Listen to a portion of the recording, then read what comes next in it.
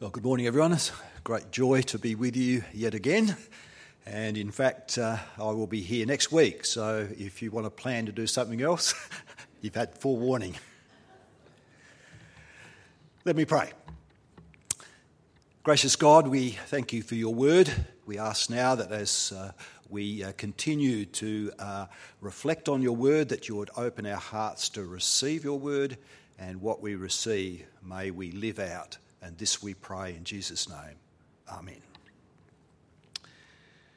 This morning I want to talk about sin. And those who know me well realise that I am eminently qualified to talk about this topic.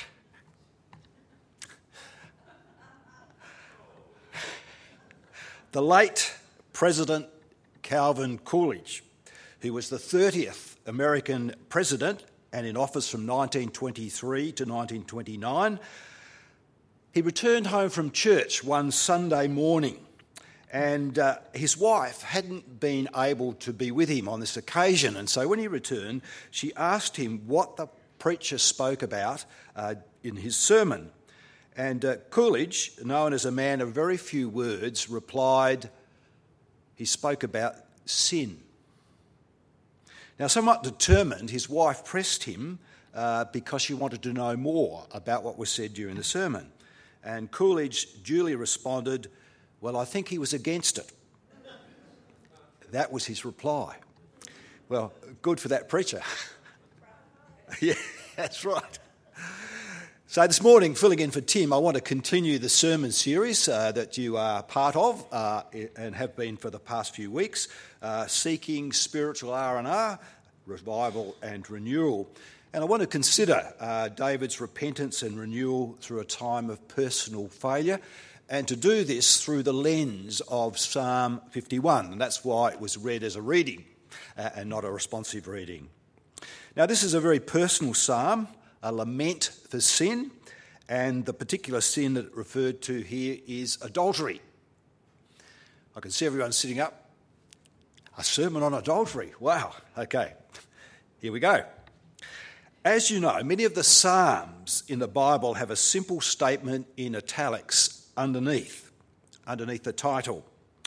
Now, these superscriptions, as they are termed, while probably added much later than the composition of the psalm itself, give us some hints as to authorship, historical background, and the context in which the psalm was used in terms of worship and so on.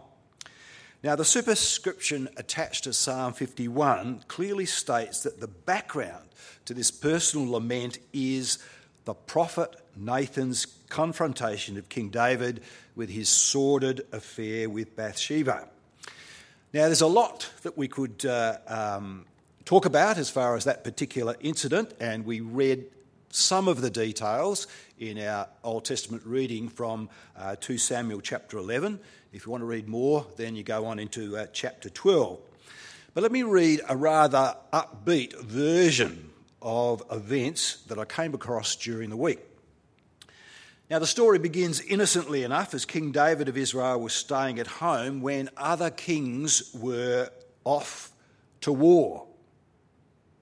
The irony here, of course, is that rather than being with his troops and defending his people against their enemies, David stays home. And what does he do? He abuses his own in the persons of Bathsheba and Uriah.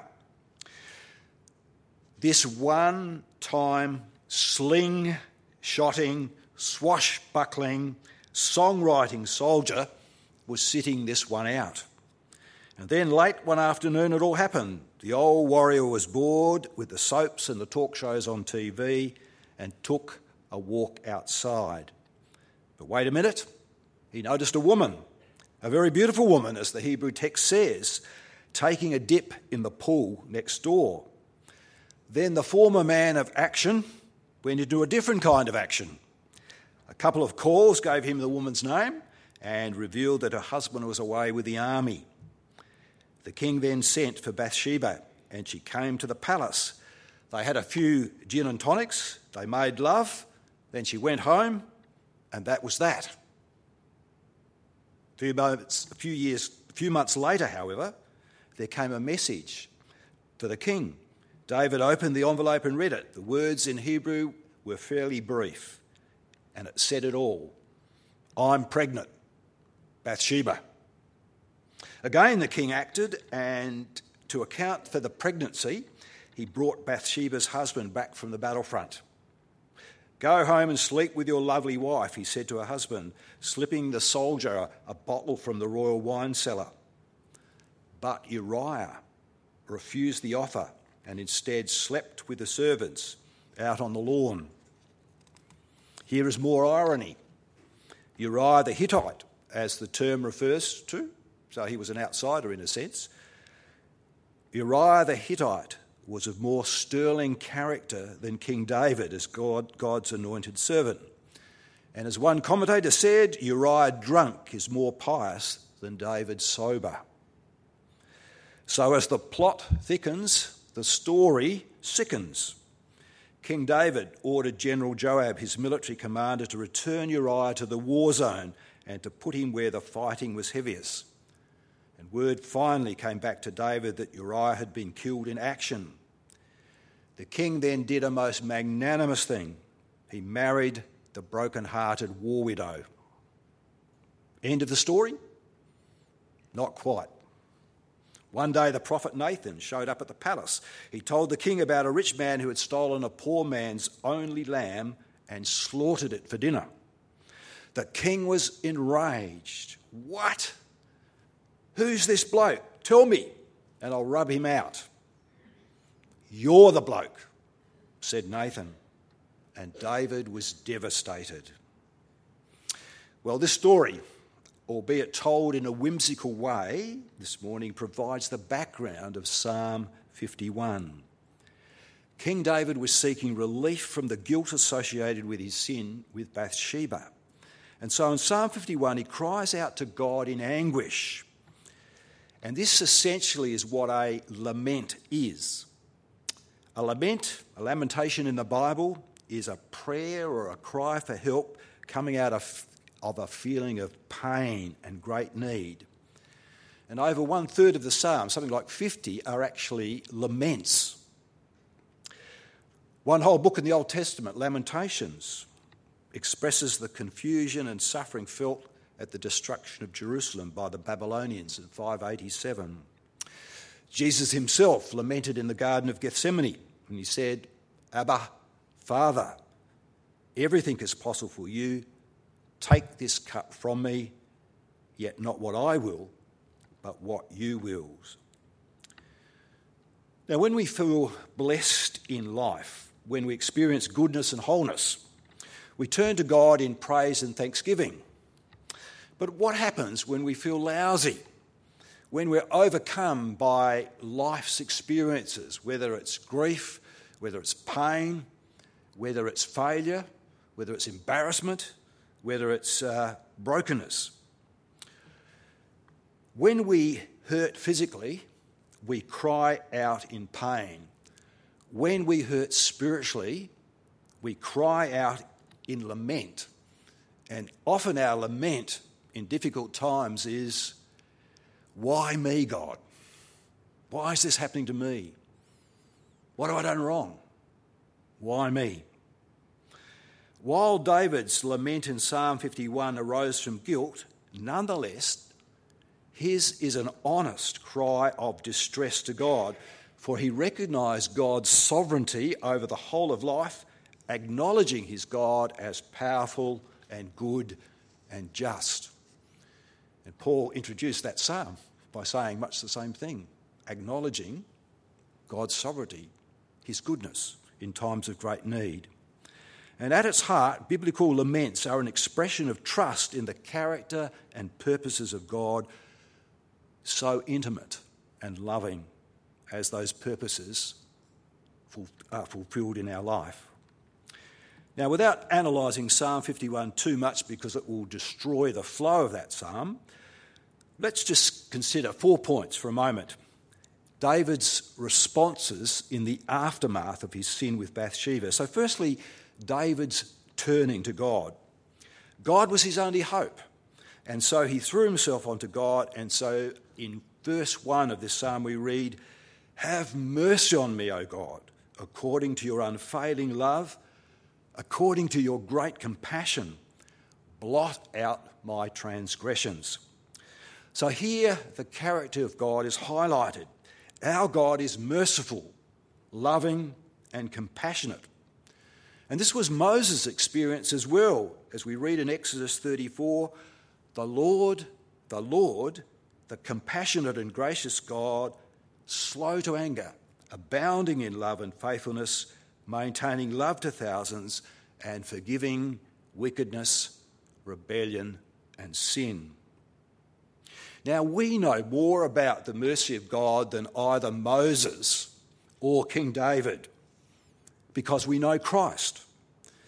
And when we're in a position of helplessness caused by our guilt, our sinfulness, then we can turn to Christ. Jesus encouraged us to do so. In Matthew 11, we read the words of Jesus, "Come to me," he said, "all who are weary and burdened, and I will give you rest. Take my yoke upon you and learn from me, for I am gentle and humble in heart, and you will find rest for your souls." This is the assurance that every Christian has, that while we're always responsible for our actions and accountable to God for all that we do, there is no sin so terrible that God will not forgive. Now think about that for a moment, because someone's going to say, what about the unforgivable sin that Scripture mentions? Because we are Christians, then we cannot commit the unforgivable sin, for that would mean rejecting the very means of God's forgiveness of our sins in the person of Jesus Christ. So we can't commit the unforgivable sin if Jesus is present in our lives through the Holy Spirit. The second point to notice from Psalm 51 is David's prayer for cleansing. Verse 2 says, "Wash away all my iniquity and cleanse me from my sin." And verse 7 of the psalm says, "Cleanse me with hyssop, and I will be clean. Wash me, and I will be whiter than snow." Hyssop was the shrub used by the priests in the Old Testament to sprinkle blood on anyone or anything that was ceremonially unclean. So David here is crying out to his ultimate priest, God himself, to forgive him and to declare him clean of his sin. John the Apostle in the New Testament exhorts us to cry out to God for cleansing too. For he says, if we claim to be without sin, we deceive ourselves and the truth is not in us. But if we confess our sins, that is, cry out to God in lament, God is faithful and just and will forgive us our sins and purify us, like the hyssop of old, purify us from all unrighteousness. So Christ has purchased our forgiveness on the cross. He has paid the full price for our sin.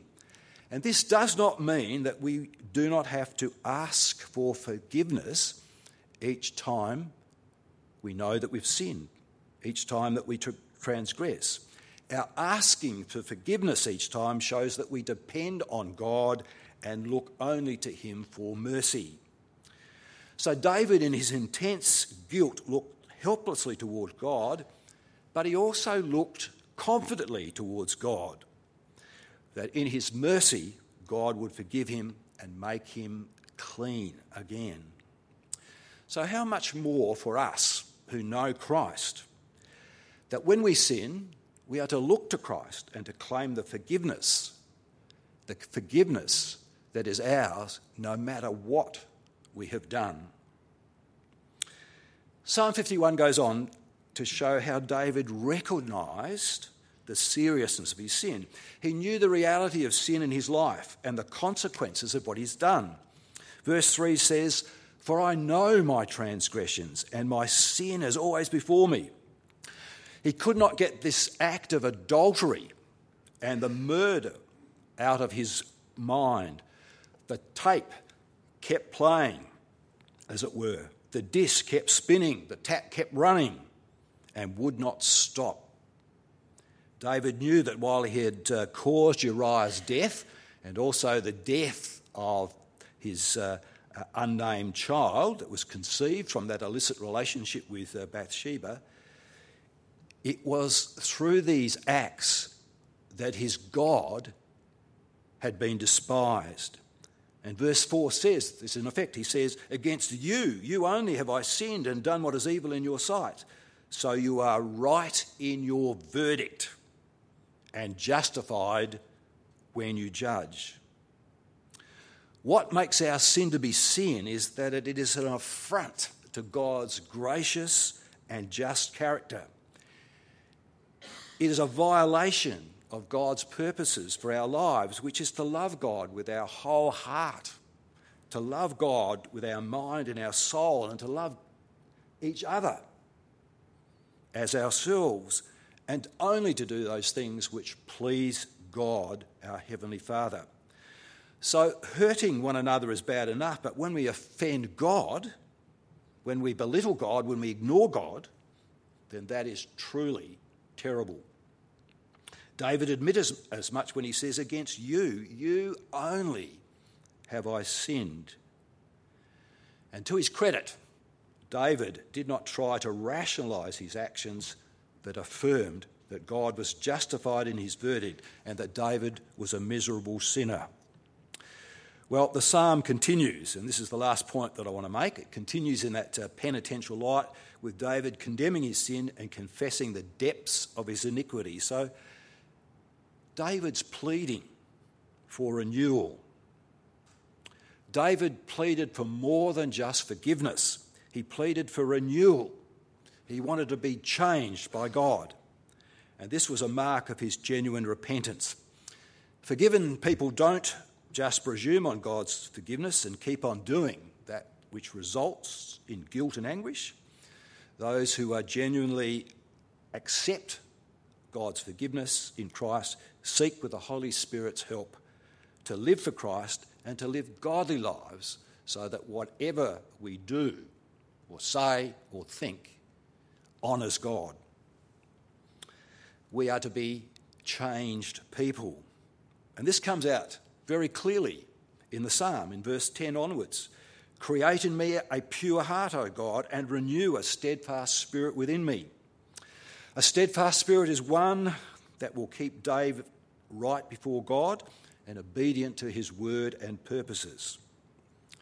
In verse 11, he says, "Do not cast me from your presence or take your Holy Spirit from me."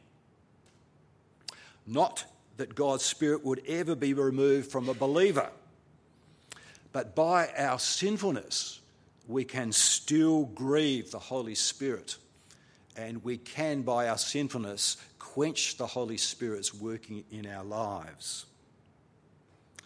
And so David's plea to God here is that God will not treat him as one deserving of condemnation.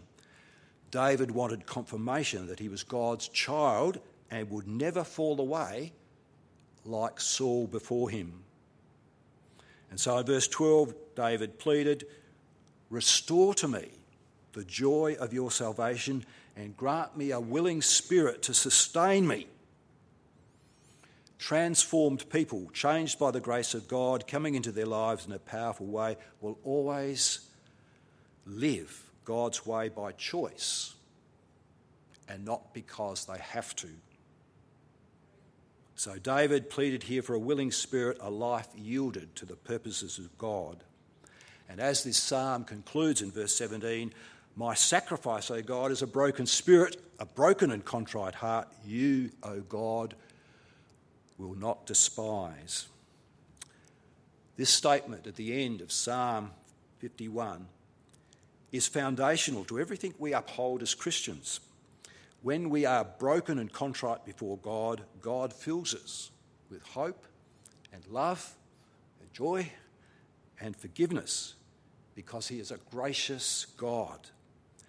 The only sacrifice that is acceptable to God now is a dedicated life totally committed and loyal to Christ.